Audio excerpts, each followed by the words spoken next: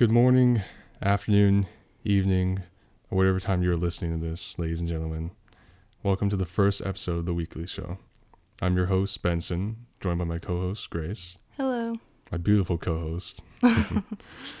Before we get into our episode, we wish you all had a great first week of 2021. I think we can say, while we all thought 2021 was going to be a lot better than 2020, it might turn out to be much worse. So far, it's been much worse. So far. But hopefully it gets better later.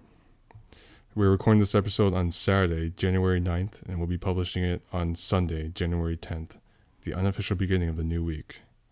The next week, too. Today, we'll be covering the weekly news as well as discussing various topics that come to mind. Before we get into the weekly news, I'd like to note that pretty much all of my references, linked in the description, is from the New York Times. It's just where I get all my news. It's just where I read it, and I read their morning and evening briefings, and that's where I get all the events of the day and everything. But with that out of the way, let us get into the weekly news. And the weekly news will be covering Saturday, January 2nd through Friday, January 8th. So not quite a week, but pretty much. Yeah. So the first day, Saturday, January 2nd, start of that. On Election Day 2020, General Paul M. Nakasone, the commander of the United States Cyber Command, announced that their battle against Russian interference in the election yielded major successes and exposed the other side's weapons, tools, and tradecraft. However, on December 13th, 2020, General Nakasone and Cyber Command discovered a Russian hacking that occurred in March 2020, and according to an article published by the New York Times on Saturday, January 2nd, breached an upward of 250 federal agencies and large American corporations. It was missed for at least 9 months. Wow, 9 months? Yeah, 9 months. And what's surprising to find out is that no government agency concerned with cybersecurity, such as Cyber Command, the National Security Agency, and the Department of Homeland Security, detected this hack. A private cybersecurity company called FireEye discovered it.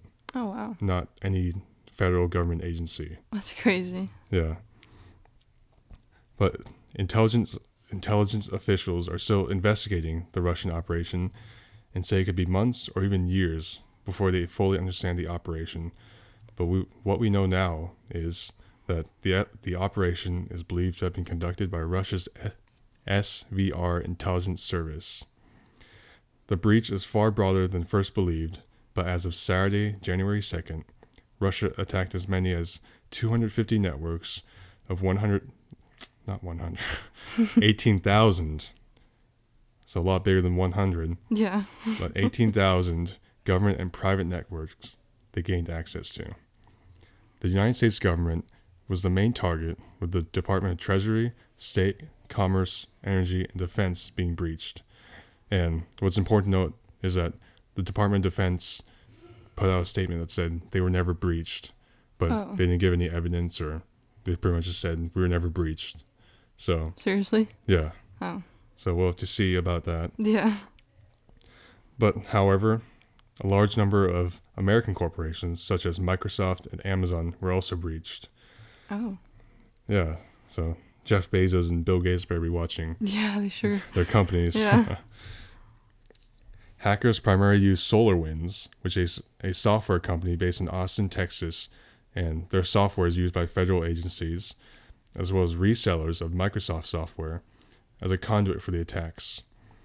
SolarWinds has a history of lackluster security for its products due to cost savings that slashed common security practices to increase profit margins, according to interviews done by the New York Times. According to the New York Times, annual profit margins for SolarWinds increased from $152 million in 2010 to $453 million in 2019. So obviously the chief executive did some cost savings there, a lot. Yeah. And slashed a lot of practices in order to have that large of a gain in profit margin. But some of the SolarWinds software was engineered in Eastern Europe. So federal intelligence officials believe that some of the software that might be engineered there some Russian agents might have had something to do with it. Oh, I You know. see. Okay. Yeah. As a result, the chief executive of SolarWinds is resigning and has sidestepped questions of the intrusion, which is good. So hopefully, the next chief executive of SolarWinds decides to implement some more security practices, so this will never happen Yeah, again. hopefully. Hopefully. The hackers took advantage of laws that prohibit the National Security Agency and Department of Homeland Security from entering and defending private sector networks, and avoided the Department of Homeland Security's malware detection system by embedding themselves into software updates. So essentially, they embedded themselves into software updates. So everyone needs to install a software update. Yeah. So when that happened, they would be inside the computers, like the software, so they gained access to that computer essentially. That's At least crazy. I don't have a degree in computer engineering Yeah. or computer sciences, so I'm just as uneducated about this as Yeah, the but general populace. But that's it's crazy how all that stuff works. How yeah, they it can is. so easily get into places. Yeah, and it your is. phone can have viruses and Yeah, all that Just from- stuff is just just so from crazy to clicking- me. just from clicking a link, a Yeah. phishing link. That's Yeah, it's scary. yeah, to it have is. like any private information on your phone and stuff because Yeah. people can easily get it without if you don't have like a VPN or something. Yeah, for sure. You know. Yeah, even over just public Wi-Fi. Yeah. You see all those ads from YouTubers who are like, Oh, the VPN ads. yeah, It's NordVPN. everything now. Yeah, All their like ads are about Yeah. VPNs.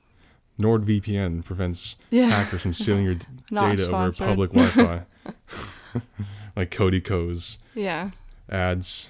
That's all is- I ever yeah, hear from NordVPN, YouTubers now. ExpressVPN. But it's important. Yeah, it People is. need Of to course it protect is. their, yeah, to protect information. their Because personal obviously information. it's pretty easy for people to Yeah, it is. get their information. Yeah, So if you just know how to, then people generally don't do that. So as long as you have the know-how to do Yeah. that, you can do it pretty easily.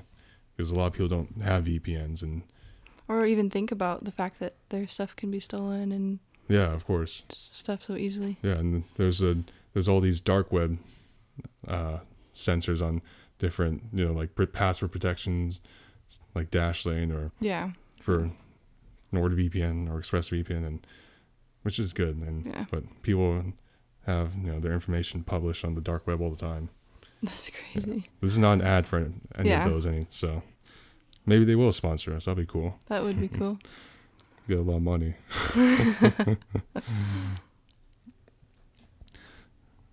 But so basically, they say we may have missed this for 9 months because we were so focused on election security that this may have diverted our attention from these hackings. So the Russians They essentially timed it right. Yeah. So we were Yeah. like looking this way at elections, but we weren't looking at the federal government. So that That's crazy. while they were, while the cops were investigating like an armed robbery at a store, the bank robbers were, Yeah. for robbing the bank. Intelligence officials are debating how to rid federal agencies of the SVR, and they don't know where to like start anew, destroy all the systems, because the SVR agents are still inside the system, like the software. So they're still yeah. like they can still get information, but so they're debating where they should just destroy the everything and start anew, or whether to meticulously go through everything and root them out one by one. And that would take forever, That would, and I think. But- I don't know. restarting it anew would cost a lot of money too. So Oh, yeah. it's a juggling of So they just time screwed either and- way. Yeah. yeah. But what's surprising to me is the Trump administration has not really responded to these attacks, at least to my knowledge, because I haven't read any news articles about them responding. And it shows that sanctions and other measures taken by President Trump have not deterred the Russians from anything. I mean, meanwhile, we do it, of course. We hack into the Russian stuff all the time. But Do we? yeah, I think we do. I remember reading stuff don't about know. it. Yeah. I think, we have. But, we haven't President Trump hasn't responded to this. So it's surprising because this is a huge breach of our federal government. Yeah. And they could have gotten information that could be potentially damaging to the U.S. Yes, to the U.S. So it's surprising to see that Trump has said nothing about it. Yeah. Yeah. So moving on from that, according to an article published by the New York Times on Saturday, January 2nd, there have been target killings directed at civil servants, media figures, human rights workers, and former and current security forces members in Afghanistan following the February 29th peace agreement between the Taliban and the United States in 2020. According to data by the New York Times, targeted killings have caused the deaths of at least 136 civilians and 168 security force members. These targeted killings have been carried out either using gunfire or homemade bombs assembled using plastic high explosives and magnets. So essentially these bombs could use the magnets to stick to cars or anything metal to blow them up and kill whoever they want to kill. American and Afghan security officials both accused the Taliban of playing a role in these killings, but the Taliban both deny these accusations and condemn the killings. And the purpose of these killings, if they're carried out by the Taliban, might be to degrade public trust in the Afghan government, silence those who oppose the Taliban and their government, and terrorize Afghans into submitting to whatever terms come out of the peace deal. And this raises questions ahead of a withdrawal of the United States military from Afghanistan. So, when the United States military pulls out after a peace deal has been established between the United States and the Taliban, who knows what might happen? And maybe the Taliban will take power again, and we'll see the same government that existed in Afghanistan in the 1990s exist again in Afghanistan if these killings get bad enough.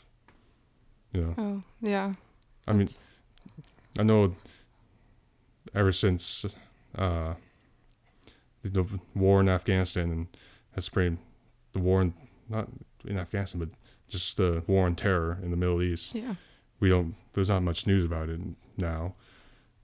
But yeah, I haven't heard anything about it for quite a while. Yeah, but it's important to think about because these are people too, and the Afghans deserve a good government, a democracy, just as much as we do. Yeah. Just as much as everyone else in the world does. Everybody deserves. Yeah, not just people in the United States. Yeah. Yeah. But everyone in the world does. And sadly, not everyone gets a democracy that they can live under with the freedoms that we have. But, yeah. Yeah. Okay. Moving on to Sunday, January 3rd, the 116th United States Congress ended on Sunday, January 3rd, and the 117th United States Congress was sworn in and convened on the same day subsequently. And they subsequently voted Representative Nancy Pelosi of California back to her position as Speaker of the House. And with the 2020 United States presidential election over, the Democrats control, I guess as of recording this, it is over. But when this happened, it wasn't. But the Democrats controlled 222 of 435 seats after losing seats to Republicans during the 2020 general election. And that's a really slim majority. Because I think it's, to have a majority in the House, it's 218 seats. So they only have 4 seats over. So it's a pretty slim majority. And speaking of the election, in a recording first published online on Sunday, January 3rd by the Washington Post, President Trump attempted to pressure Georgia Secretary of State Brad Raffensperger to find votes to overturn his loss of 16 electoral votes in Georgia in a tape call. According to the New York Times, President Trump both pressured and threatened Raffensperger and the chief lawyer for the Secretary of State's office, Ryan Germany, with a criminal offense during a telephone call that lasted an hour on Saturday, January 3rd. And President Trump is quoted as saying, quote, "I just want to find 11,780 votes, which is one more than we have," unquote. And he's also quoted as saying, quote, "You know what they did, and they're reporting it. You know, that's a criminal," and he paused here, "that's a criminal offense. And you know, you can't let that happen. It's a big risk to you and to Ryan, your lawyer. It's a big risk," unquote.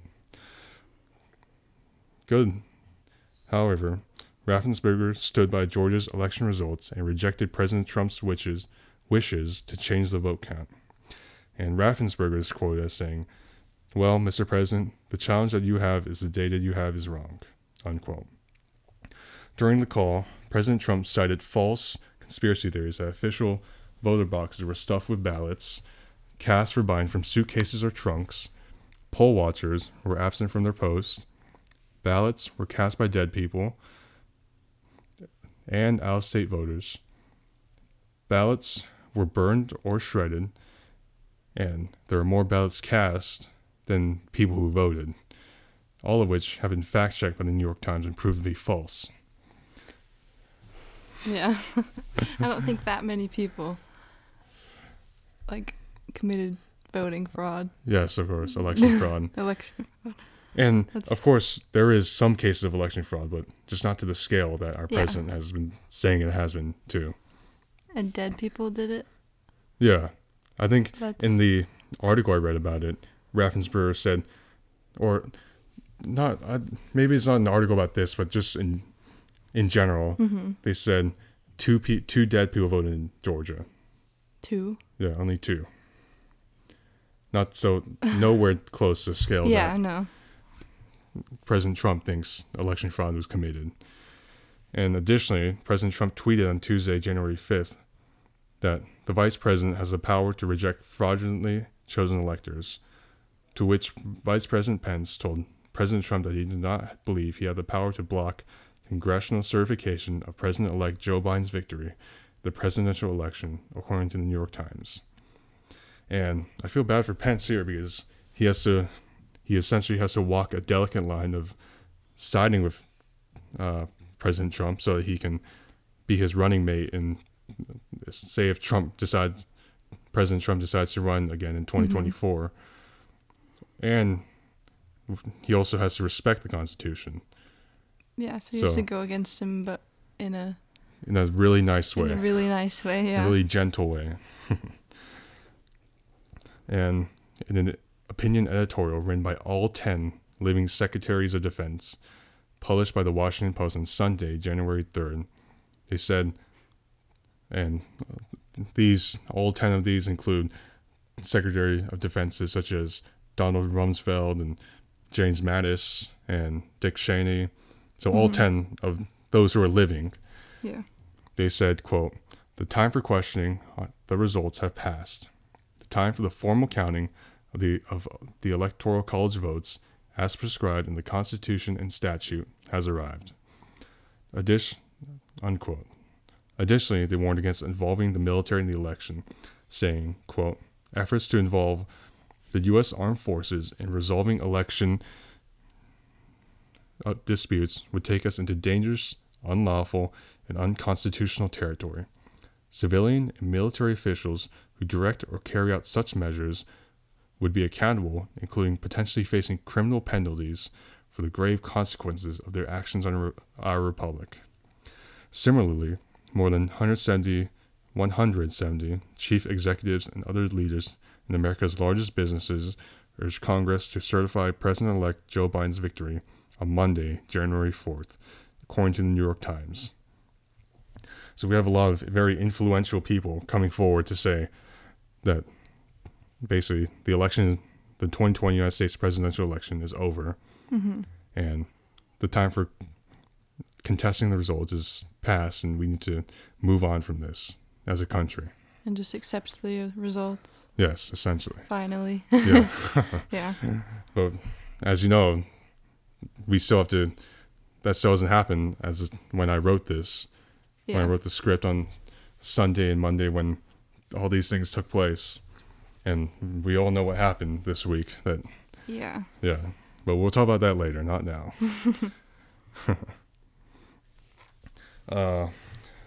In July 2020, Oregon lawmakers approved a measure that would set aside $62 million of $1.4 billion in federal aid from the CARES Act quote, provide grants to Black residents, business owners, and community organizations enduring pandemic-related hardships to address how the novel coronavirus is disproportionately affecting African Americans.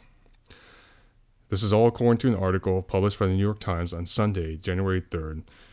But millions of dollars in grants are on hold as lawsuits from one Mexican American and two white business owners argue that the special fund discriminated against them. In one of the lawsuits, a plaintiff named Walter Leja, who is a white 64-year-old male, said he is on the verge of laying off employees from the electrical services company he started in Salem, Oregon in 2007 if he did not receive relief money soon. Opponents of the measure, such as Edward Blum, a white conservative activist leading the organization Project Unfair Representation, said, quote, your race and your ethnicity should not be used to help you or harm you in your life's endeavors, according to the New York Times. Supporters of the measure say that the $62 million is only 4.13% of the $1.4 billion provided in federal relief aid. The New York Times, in their article, cites a study done by Stanford University that found the number of Black-owned businesses dropped by 41% from February to April, while Latinos experienced 32% decrease, Asians a 26% decrease, and whites a 17% decrease. These lawsuits show that despite the socioeconomic and health disparities exposed by the pandemic that African Americans face and the resurgence of the Black Lives Matter movement, we are still asking ourselves, what is discrimination, and how should we amend harm caused by racial discrimination?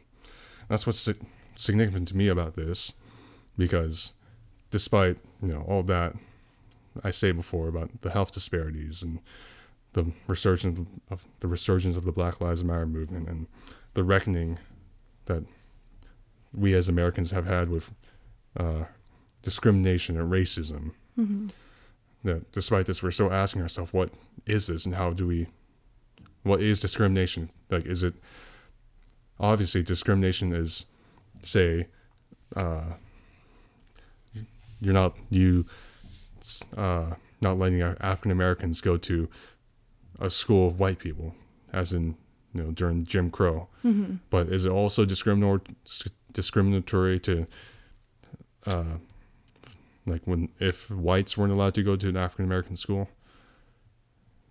And that's why this is significant to me, because we're still asking ourselves, what is discrimination? I guess everybody defines it slightly different. Yeah, of course. Like, obviously there's a general agreement most of the time on what is discriminatory. Yeah. But people do have slight differences in what they think is actually. Yeah, of course. And like, I typed these questions out, such as to what extent should racial discrimination in the past, such as slavery and Jim Crow, be considered in our decisions made today, and should your race or ethnicity play a factor in decisions? So the first one, I think a good example of this question is reparations for slavery. Should that happen or should that not? And I think that's what the question is aiming at answering.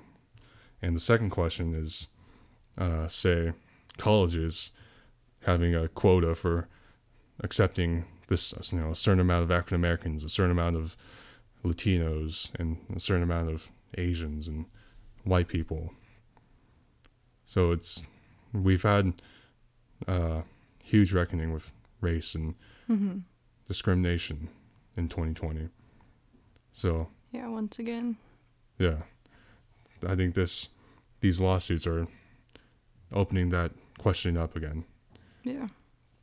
But I'm not, of course, this podcast is just totally factual based most of the time. Of course, everyone has their views, but we'll do our best not express them and just tell the facts to you so you can make up your own mind. Because everyone should make up their own mind about something. Yeah, everybody should fact check everything. They Yes. shouldn't just believe what they hear from Yes, other and- people. Yes, and same applies for this podcast. If you hear something you think that's not right, then for sure go ahead and look it up. And if we're not right, then I apologize for that. But yeah, these lawsuits are just very significant to me, and I think too, it should be significant to us as Americans as a whole. Yeah, it should. Moving on from that, mutations in the SARS-CoV-2 virus has caused a new variant of the virus to emerge, and this one is known as B.1.1.7. According to the New York Times, as of Monday, January 4th, the variant has been detected in 33 countries ever since it was first discovered on January 8th in the United Kingdom by the British.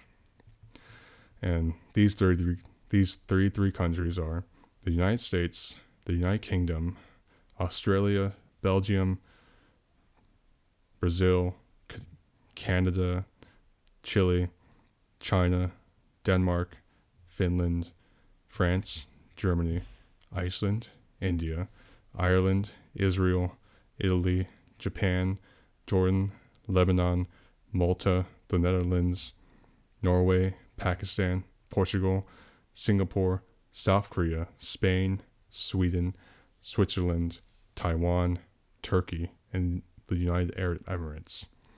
And more than 40 countries have closed their borders to British travelers, as well as imposing restrictions on travelers who recently visited countries where the new variant has been detected. And this news is moving on to Monday. Wait, I already said that before. Yeah. Wait, no, I did not. No, this is moving on to Monday news. Mm-hmm. Monday, January 3rd news. January 4th news. Monday, January 4th news. Where was I? All right. And additionally, in South Africa, a similar variant of the virus has been identified, sharing one mutation with B.1.1.7. The variant detected in South Africa is known as 501.V2. And British authorities have confirmed 2 cases of infection in the United Kingdom with the 501.V2 variant detected in South Africa. And Switzerland, Finland, Australia, Zambia, and France have also detected the variant. And on December 24th, 2020, Christmas Eve, the head of Africa's Centers for Disease Control and Prevention announced the identification of yet another variant found in Nigeria called B.1.207. The new variants are more transmissible, but does not appear to be more deadly than previous variants.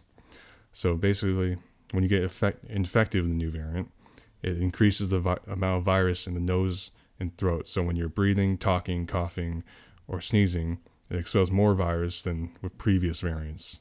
So that's why it's more transmissible than previous variants. Well, great. Yeah, just what we need. Yeah. But at least it's not like worse than the other one. Yes. So. Yeah.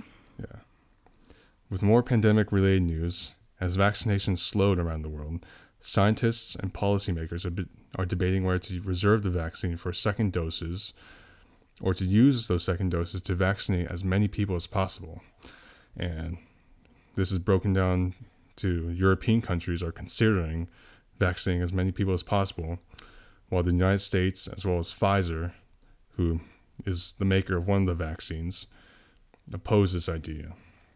So I think this is a question of whether do we want less people with full protection or do we want more people with partial protection? And it's a hard question to answer because vaccinations right now are slowing down around the world. So it's a very hard question to ask. On Monday, January 4th, more than 225 Google engineers and other Google employees revealed that they secretly unionized into the Alphabet Workers Union. And this is highly unusual for the technology industry and follows increasing demands by Google employees on pay, harassment, and ethics. And this is really significant because I don't think anybody in the technology industry is unionized until this. Oh. Yeah. So. I didn't know anything about that. Yeah. British judge ruled on Monday, January 4th, that WikiLeaks founder Julian Assange will not be extradited to the United States, citing that Assange will be at an extremely high risk of suicide if he is. And Assange is wanted in the United States on charges of violating the Espionage Act by obtaining and publishing classified military and diplomatic documents provided by U.S. Army intelligence analyst Chelsea Manning in 2010. The documents are related to the war in Afghanistan and Iraq War. He is famous for taking refuge in the Ecuadorian embassy in London to avoid extradition to Sweden to face inquiry into rape allegations that were dropped. And he was later arrested by the British police in 2019 after spending 7 years in the embassy. He was indicted in the United States in 2019 on 17 counts of violating the Espionage Act and conspiring to hack government computers in 2010 and 2011. He could face a sentence of up to 175 years in prison if found guilty on all counts. And Julian Assange he's a very controversial figure around the world because he walks a delicate balance of, yes, while everyone should know what their government is up to, and he published these classified military and diplomatic documents that showed the general population what the federal government has been up to. It's also classified for a reason, obviously. So this is a very fine line, and I know some people, when that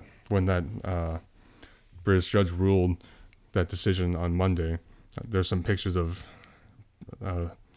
Julian Assange supporters outside the courthouse who are cheering and everything. And of course, the United States want him back to charge him on what he was indicted for.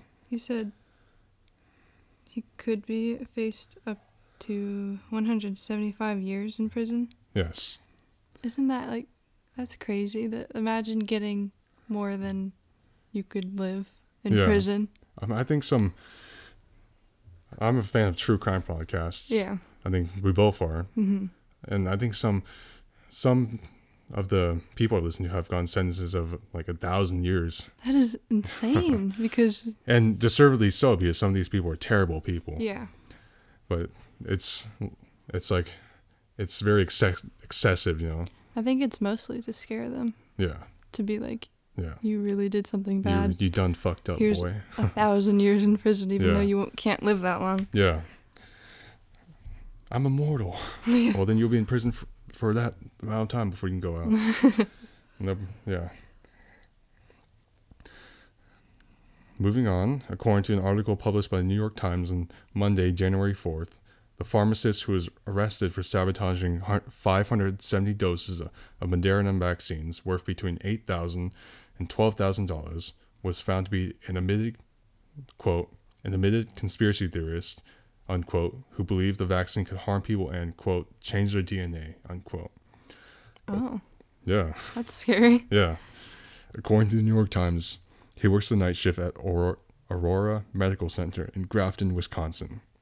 Police of the Grafton Police Department said the pharmacist twice removed a box of vials of the Moderna vaccine from the refrigerator for periods of 12 hours in an attempt to render them useless. The box of vials was discovered outside of the refrigerator on December 26, 2020, and the pharmacist was arrested 5 days later on December 31st on felony charges of reckless endangerment and property damage. And prosecutors said that the charges could be dropped to a single misdemeanor if the vials were still viable. Oh. And the pharmacist cited marital problems because he's in the middle of divorce when that happened. So that excuses that? No, but that's what I understand. I'm going through a divorce. Yeah. I just had to ruin vaccines for everybody. Yeah. And it's important to note here that the Moderna vaccine involves genes, but does not change your DNA. A year after the assassination of Qasem Soleimani, Iran announced on Monday, January 4th, that increased uranium enrichment levels to 20%, bringing Iran closer to developing the capacity to produce a nuclear weapon within 6 months. And this is the latest in a series of escalation after President Trump's decision to withdraw from the 2015 nuclear agreement that limited Iran to only 4 to 5% of uranium enrichment levels. Additionally, it was reported the same day that Iran seized a South Korean chemical tanker, citing, according to the New York Times, quote, environmental and chemical pollution concerns. And it was seized while Tehran is pressuring Seoul to release $7 billion in frozen funds due to United States sanctions. The acting Secretary of Defense, Christopher C. Miller, announced that the aircraft carrier USS Nimitz was ordered to remain deployed in the Middle East on Sunday, January 3rd, only 3 days after the carrier was ordered to return home in an effort to de-escalate tensions. And this news has definitely been overshadowed by the other news of this week. Yeah, pretty much everything else has. Yeah. But, this is very escalatory of Iran to do, to raise their uranium enrichment levels up to this level, this percentage. And like I said, this brings them closer to developing the capacity to produce a nuclear weapon within 6 months. So, yeah. I don't understand nuclear weapons. Yeah. Like, there's no... Yeah, there's no... Everybody's crazy for having those. Yeah. Because... Yeah. If you use them, it destroys, the whole world. The whole world. Not just because who you're fighting. Of mutually assured destruction. Yeah, that's insane. Yeah. And so that's why I love the United States doesn't want Iran to bring up uranium enrichment levels, like in the 2015, it's stated in the 2015 nuclear agreement. Yeah. So, I mean, it's hypocritical that we won't let other countries like Iran have nukes, but it's understandable because we're enemies of Iran, and it's just crazy to me. Like, I don't understand people because it's it's that serious to you, like these fights between countries. Is that serious to you that you would ever think about using those, even though it'll not just be bad for them, it'll be bad for you also. Yeah. I don't know. Yeah.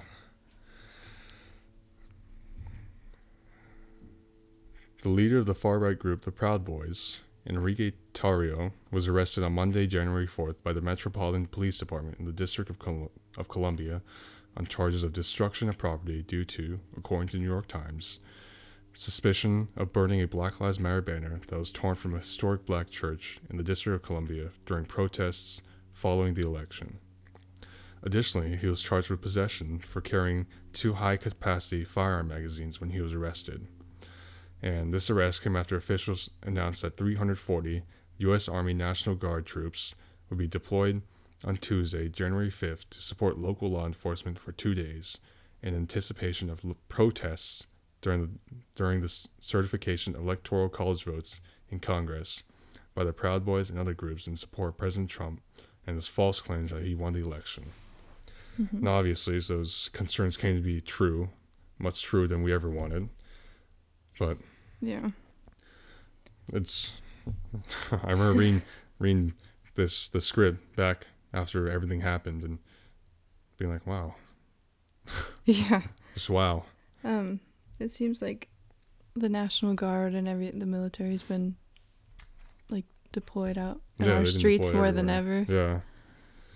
Anything that I know of. Do you know of anything that's been done this much?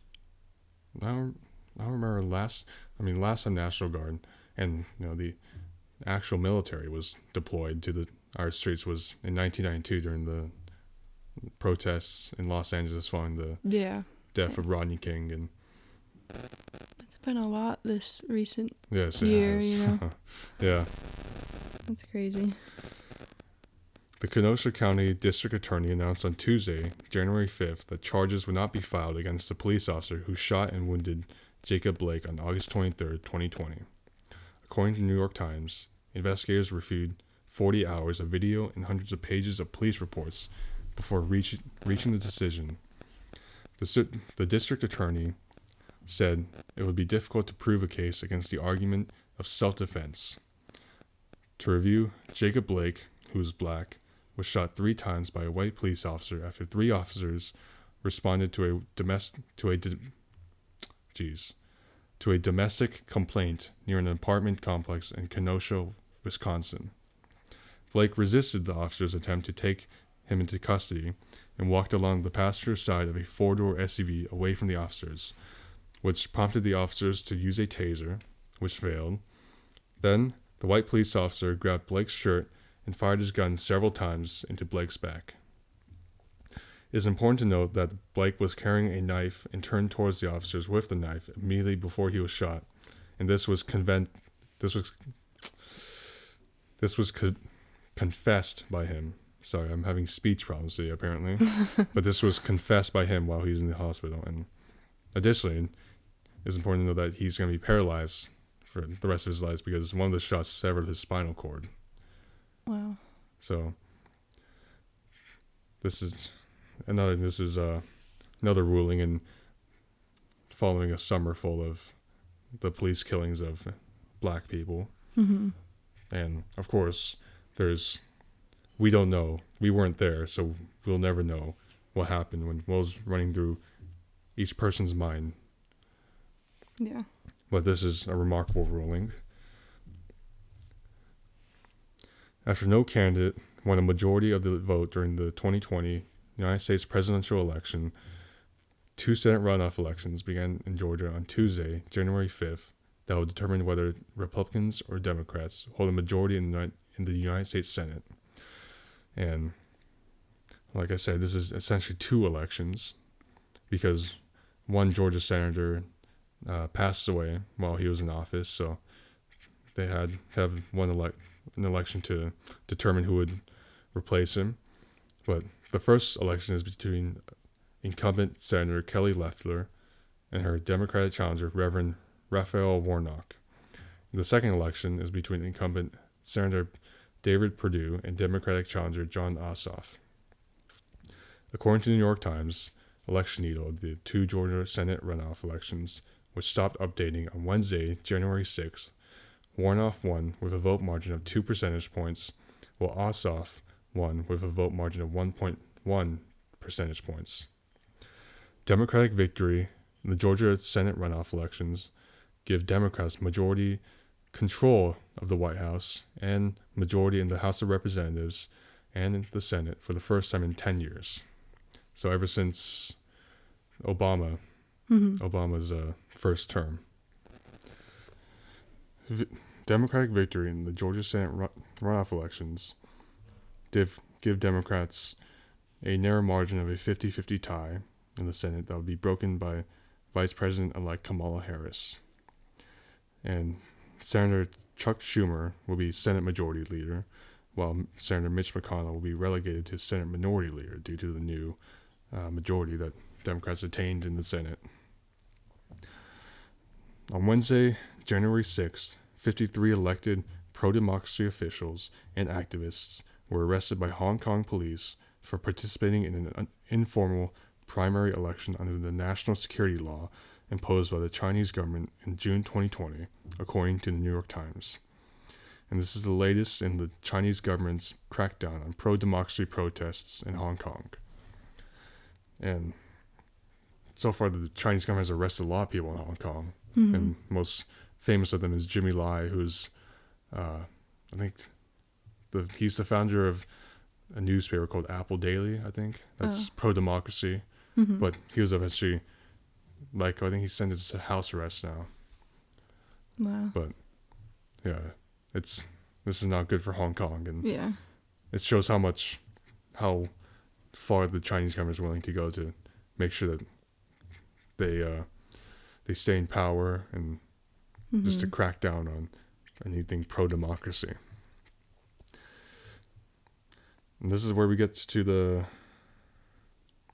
big stuff, the big event, the climax this week. The crazy stuff. Yeah, the one big event, one major event this week, though. We'll probably talk about in the 2021 year in review. For sure, Yeah. So, on the afternoon of Wednesday, January 6th. No, actually, before we get into this, you ready for a break? Yeah, I am. Yeah. Well, while we go on break, you hear an ad from our sponsor, Anchor. So we'll be back shortly with the news. This podcast is sponsored by Anchor. If you haven't heard about Anchor, it's the easiest way to make a podcast. Let me explain. It's free. There's creation tools that allow you to record and edit your podcast right from your phone or computer. Anchor will distribute your podcast for you automatically, so it can be heard on Spotify, Apple Podcasts, and many more, without you even having to do anything. You can make money from your podcast with no minimum listenership, and it's everything you need to make a podcast in one place. I'm using Anchor to make this podcast, and it's pretty amazing. And that's me saying that, not Anchor. Download the free Anchor app or go to anchor.fm to get started. And we are back. So let's get into the juicy stuff. Yeah, the juicy stuff, like we said, the major event of this week. On the afternoon of Wednesday, January 6th, 2 months after President Trump's refusal to concede to an election that he claimed to be fraudulent using false conspiracy theories, even after lawsuits were thrown out and recounts showed no signs of election fraud. Well, no signs of election fraud to the scale that President Trump claims there were. Because in every election there is but nothing to make a difference. Yes. Culminated when pro-Trump insurgents stormed the United States Capitol building and disrupted the counting of Electoral College votes by Congress in the process of certifying President-elect Joe Biden's victory in the 2020 United States presidential election. On the afternoon of Wednesday, January 6th, it's repeated 2 times in the script for some reason. Sorry about that. Thank you. But it all began at the Ellipse Park, which is a park south of the White House, where President Trump ended his speech at a Trump rally of his supporters by encouraging them to march on Congress and the United States Capitol building. After President Trump's speech ended, people on social media sites used by the far right, such as Gab and Parler, organized and planned to storm the Capitol building, according to the New York Times. The pro-Trump protesters gathered alongside a police barricade set up by Capitol Police. Well, for reference, the White House and the National Mall is only 1.5 miles from the Capitol building, so it's an easy walk. It's within walking distance there. But after the pro-Trump's protesters arrived, they gathered alongside a police barrier set up by Capitol Police on the west side of the Capitol building. However, they soon overwhelmed the barricade after Capitol Police attempted to disperse the protesters with flashbangs, and despite Capitol Police's response to the breach with tear gas, they forced their way onto the steps of the Capitol building and swarmed the western and eastern sides of the Capitol building. The insurgents began to flood the Capitol building after a window was broken and the main doors on the east side of the Capitol building, which leads to the rotunda, was breached. Insurgents moved freely inside the rotunda, where some vandalized statues that ring the rotunda. A debate over objections to Arizona's election results was interrupted as the Capitol building was placed in lockdown, and Vice President Pence was evacuated from the chamber of the United States Senate, where all representatives and senators were initially ordered to shelter in place in their respective chambers before being evacuated via underground tunnels in the lower levels of the Capitol building. The main doors to the chamber of the House of Representatives were barricaded by Capitol Police, while officers drew their weapons to defend the chamber. Insurgents gained access to the Senate chamber and the gallery, which is the floor above the Senate chamber where media often, they film, they record what's going on and where they report from. where some insurgents sat on the dais where Vice President Pence was presiding. The suite of offices used by Speaker Nancy Pelosi were breached and vandalized by insurgents. A few blocks away from the Capitol building, the headquarters of both the Republican and Democratic National Committee was evacuated after a pipe bomb was found at the Republican National Committee, and a suspicious package was discovered at the Democratic National Committee. The pipe bomb was destroyed by a bomb squad, and the contents of the package have yet to be identified. Reinforced by the FBI, the Department of Homeland Security, and soldiers of the District of Columbia's Army National Guard, Capitol Police were able to clear the insurgents from the Capitol building and the surrounding grounds and establish a perimeter as the District of Columbia's mayor, Muriel Bowser, declared a curfew that would last from 1800 on Wednesday, January 6th to 0600 on Thursday, January 7th. In the ongoing aftermath, the Metropolitan Police Department identified a woman who was shot by Capitol Police and was later pronounced dead, in addition to 3 other deaths, 2 men and 1 woman, due to medical emergencies on Capitol grounds, according to the New York Times. More than 50 police officers were injured, with some hospitalized. Vice President Pence, not President Trump, approved the order to activate and deploy the entire District of Columbia National Guard along with assistance from soldiers of the New York National Guard.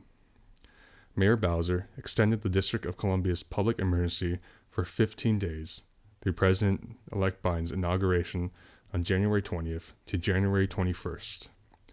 Twitter and Facebook removed tweets and posts from President Trump that were cited as containing misinformation before ultimately banning him from the social media platforms for 12 and 24 hours respectively. And this is just initially, before we all know what happened. In a moment of bipartisan solidarity, Congress certified President-elect Joseph R. Biden's victory in the 2020 United States presidential election early Thursday morning, January 8th. After reconvening, I don't know why to repeat that, when the Capitol building and grounds were cleared in the House of Representatives. Okay, that's another hiccup in the script.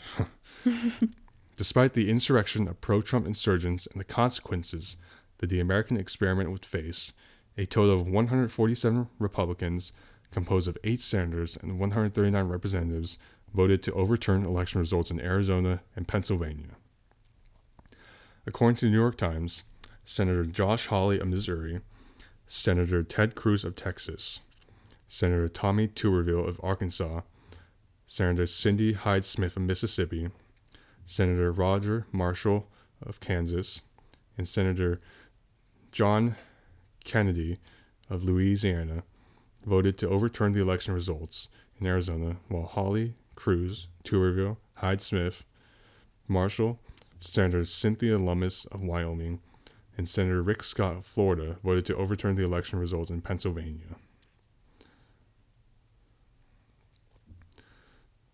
The Senate rejected the Arizona objection with a vote of 93-6, and the House with a vote of 303-121, while the Senate rejected the Pennsylvania objection with a vote of 92-7, and the House with a vote of 282-138.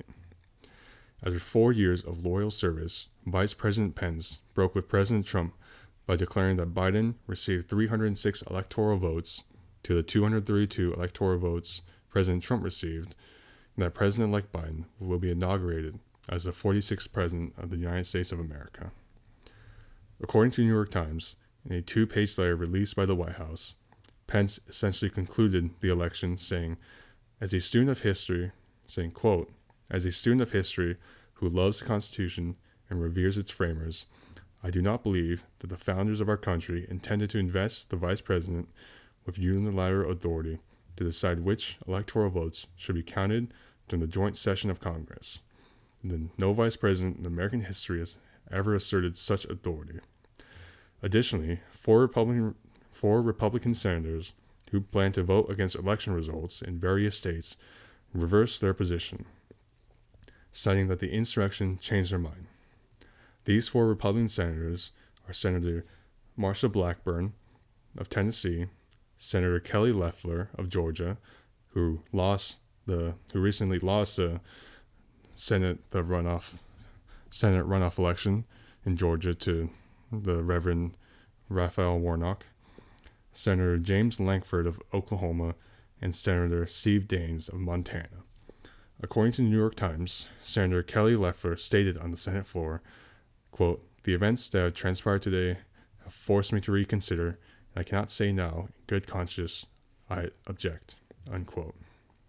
Finally, through a tweet posted on Thursday, January 7th, on White House Deputy Chief of Staff Dan Scavino's Twitter account, President Trump said in a statement, "Even though I totally disagree with the outcome of the election, the facts bear me out. Nevertheless, there will be an orderly transition on January 20th, unquote. The United States of America and the American experiment, which every one of its citizens participate in, stands as a shining example of the success of a republic built on the principles of democracy. That shining example was threatened by the storming of the Capitol by pro-Trump, not protesters, but insurgents who wanted to overthrow, or at least somehow change the election results in favor of President Trump. In my opinion, the 147 Republicans who voted to overturn the election results should be, I don't even know what should happen to them. But what they did was shameful. It's not most very constitutional. Yes, it isn't very constitutional.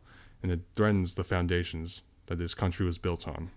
Mm-hmm. And even Senate Majority Leader Mitch McConnell said in his speech before they voted on the Electoral College votes, he said that this was unprecedented and that if this were to be effective, then every 4 years it would turn into a power grab.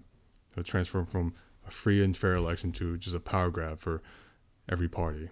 Yeah. Because now senators can, they found out, we can just overthrow people we don't like, Yeah, that's not how it's supposed to work at all. Yeah. It's just, God. On the following day, Thursday, January 7th, as the dust settled, top Democrats and a few Republicans called for President Trump's removal from office. The Capitol Police drew criticism as Democrats of the House of Representatives began an investigation into Capitol Police, and Trump allies began criticizing the president or resigning. The woman who was shot and killed by Capitol Police is later identified as, according to the New York Times, a veteran of the United States Air Force who served as an enlisted security forces controller for 14 years and was deployed to Afghanistan and Iraq. For his role in inciting insurgents to storm the Capitol building, Speaker of the House Nancy Pelosi and Senate Minority Leader Chuck Schumer threatened to impeach President Trump for a second time if Vice President Pence does not invoke the 25th Amendment of the Constitution. Section 4 of the 25th Amendment states, quote, "Whenever the Vice President and the majority of either the principal officers of the executive departments or of such body as Congress may by law provide, transmit to the President pro tempore of the Senate and the Speaker of the House of Representatives their written declaration that the President is unable to discharge the powers and duties of his office, the Vice President shall immediately assume the powers and duties of the office as acting President," unquote. The Department of Justice said that it would not rule out pursuing charges against President Trump. Pelosi also discussed with the chairman of the Joint Chiefs of Staff, General Mark Milley of the U.S. Army, how to limit President Trump's access to nuclear codes. No president has ever been impeached twice and convicted. It's pretty funny how Pelosi called up General Milley and asked him to limit President Trump's access to nuclear codes. Well, yeah. It's just funny, but it's probably the best thing to do. Yeah. I mean, it's like Tenet, where Sator, he wanted to, when he died, he would basically nuke the whole world. Oh yeah. Maybe when President Trump leaves office, that's how he's going to go out Well. and tenet. And we're going to have to reverse time to stop that. House Democrats announced the start of an investigation into Capitol Police, what happened, and what could have been done differently. The chief of the Capitol Police and the sergeant-at-arms of the House of Representatives and Senate resigned as criticism mounted regarding the police response. Among the criticisms are a complaint of a double standard, a delay in requesting assistance from federal law enforcement agencies, and a lack of foresight, with President-elect Biden noting that, quote, "No one can tell me that if it had been a group of Black Lives Matter protesting yesterday, they wouldn't have been treated very, very differently than the mob of thugs that stormed the Capitol," unquote, according to the New York Times. Jose Servino, a 14-year veteran of Capitol Police, defended the Capitol Police response by citing the primary duty of Capitol Police is to protect lawmakers, not the building itself, while Theodis Jones, a 39-year veteran, stated that Capitol Police constantly overreacted to events with black participants.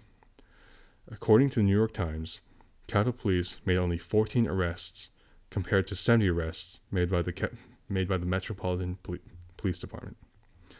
And there's an obvious double standard by President Trump as he condemned Black Lives Matter protesters, saying, "When the looting starts, the shooting starts," while he told his insurgents, "We love you," and that they were very special. Oh my gosh, yeah.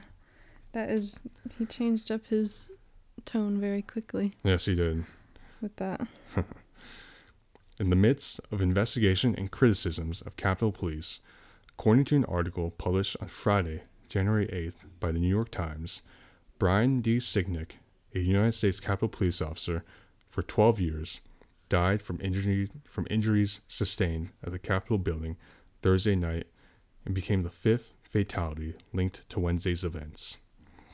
Officer Sicknick is only the fourth member of the United States Capitol Police Force to be killed ever since its founding.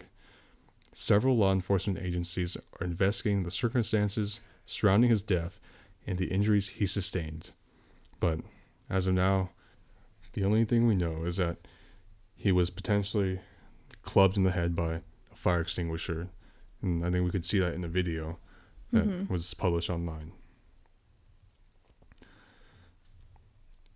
As of Friday, January 8th, 14 Trump administration officials have resigned in protest to Wednesday's events. Among them are Secretary of Education Betsy DeVos, Secretary of Transportation Elaine Chao, who is married to Senator Mitch McConnell, Special Envoy to Northern Ireland and former Chief of Staff Mick Mulvaney, Deputy National Security Advisor Matthew Pottinger, Deputy Assistant Secretary of the Department of Commerce John Costello, White House Council of Economic Advisors Tyler Goodspeed, First Lady's Chief of Staff Stephanie Grissom, Social Secretary Ricky Nisede, Deputy Press Secretary Sarah Matthews, and 5 National Security Council officials in addition. Facebook banned President Trump until at least he leaves office on January 20th, while Twitter permanently banned President Trump's personal account. And do you know the Dudes Who Are Down Bad Twitter account? Oh, yeah.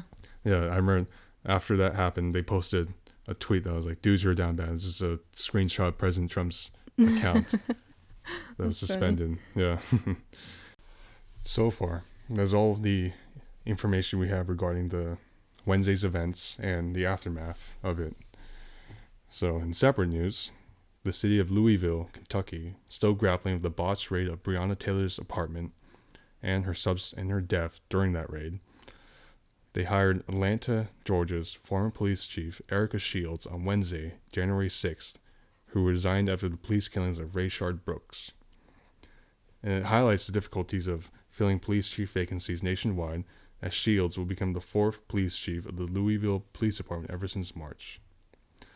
According to an article published on Thursday, January 7th by the New York Times, natural disasters caused $95 billion in damages in 2020, almost double the amount in 2019, and the third highest cost since 2010. And this could potentially reflect the damages that climate change could cause.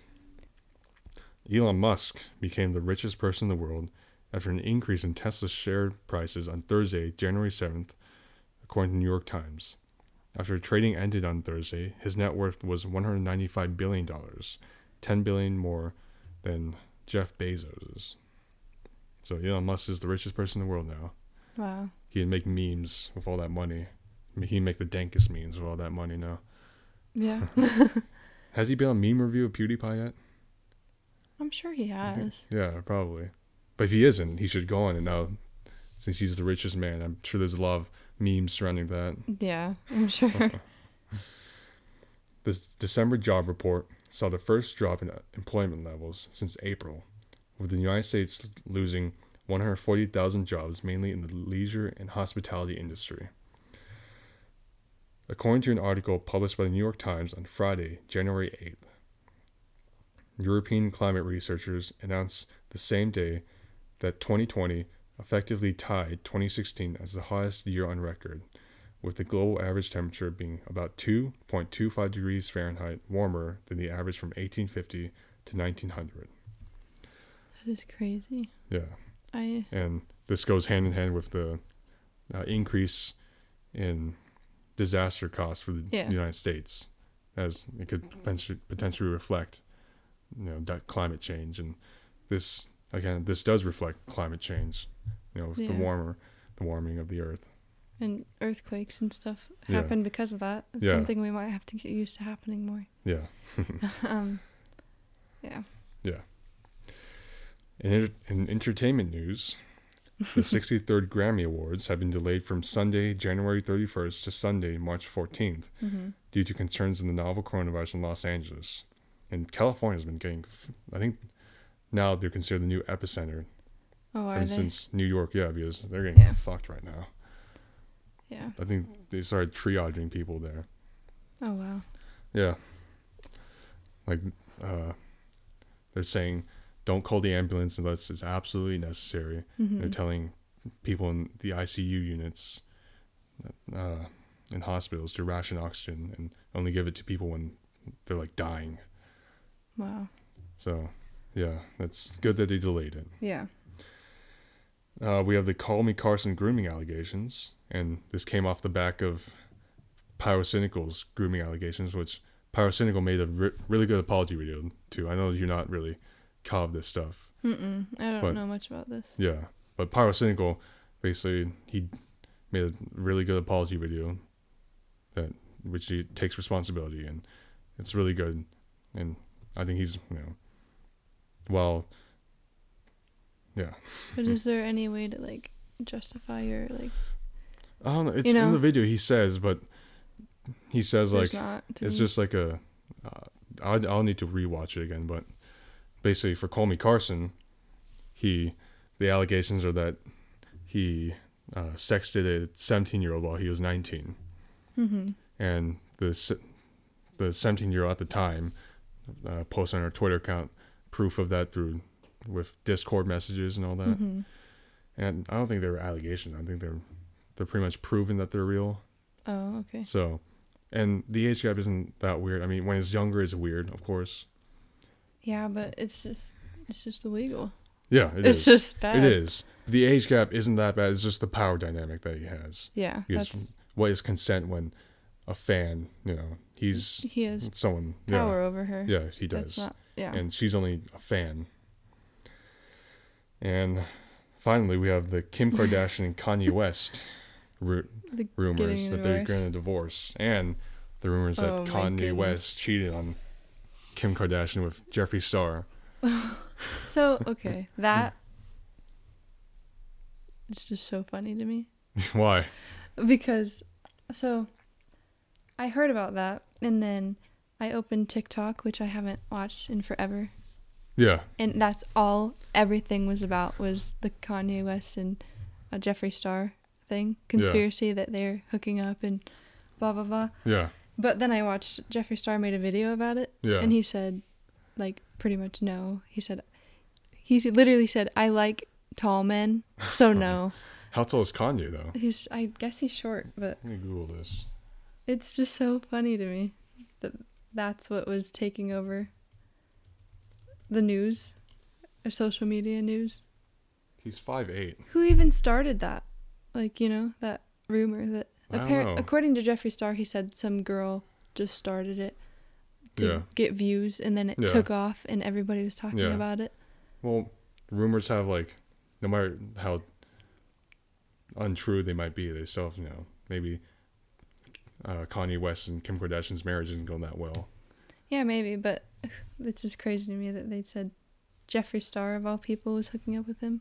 Yeah. I don't know why, but it's just... Like, Google said he's 5'8", which that's pretty tall. I think Jeffree Star is much taller. Yeah? I don't know, though. Google how tall Jeffree Star is, then.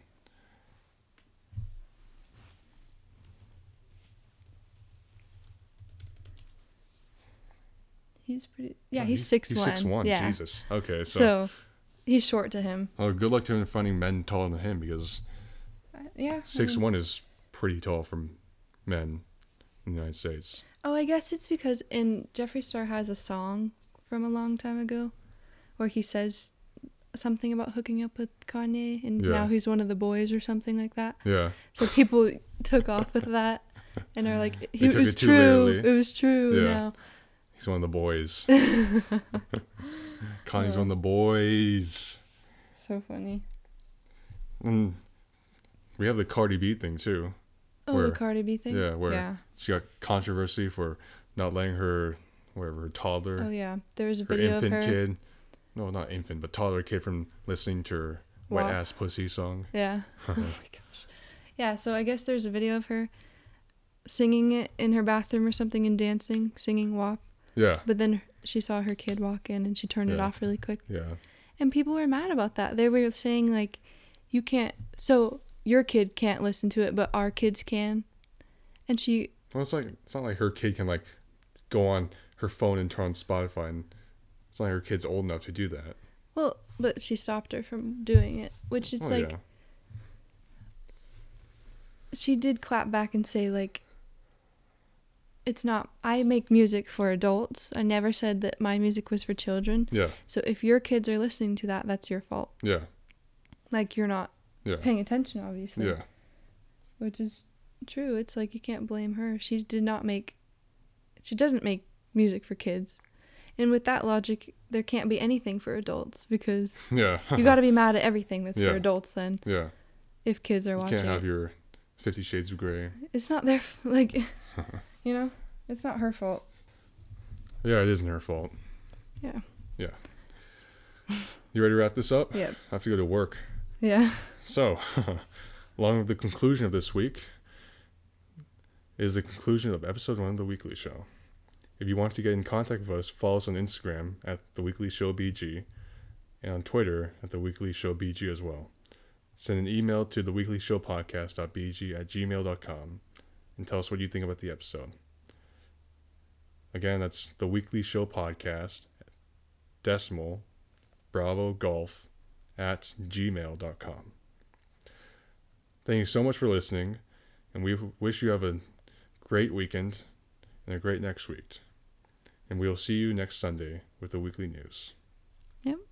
Bye. Bye.